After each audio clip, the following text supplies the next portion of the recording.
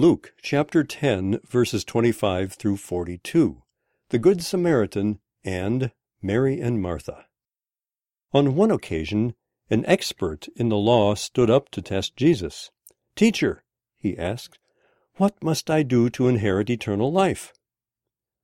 "What is written in the law?" he replied. "How do you read it?" He answered, "Love the Lord your God with all your heart, and with all your soul, and with all your strength, and with all your mind, and love your neighbor as yourself." "You have answered correctly," Jesus replied. "Do this, and you will live." But he wanted to justify himself, so he asked Jesus, "And who is my neighbor?" In reply, Jesus said, "A man was going down from Jerusalem to Jericho when he was attacked by robbers. They stripped him of his clothes, beat him, and went away, leaving him half dead.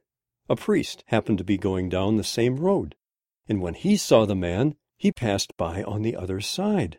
So too a Levite, when he came to the place and saw him, passed by on the other side. But a Samaritan, as he traveled, came where the man was, and when he saw him, he took pity on him. He went to him and bandaged his wounds, pouring on oil and wine.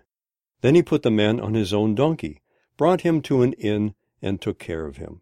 The next day he took out 2 denarii and gave them to the innkeeper. "Look after him," he said, "and when I return, I will reimburse you for any extra expense you may have." Which of these 3 do you think was a neighbor to the man who fell into the hands of robbers? The expert in the law replied, "The one who had mercy on him." Jesus told him, "Go and do likewise." As Jesus and his disciples were on their way, he came to a village where a woman named Martha opened her home to him.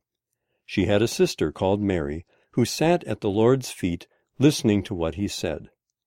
But Martha was distracted by all the preparations that had to be made. She came to him and asked, "Lord, don't you care that my sister has left me to do the work by myself?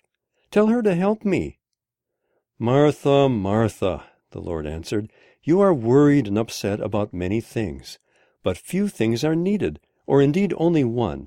Mary has chosen what is better, and it will not be taken away from her."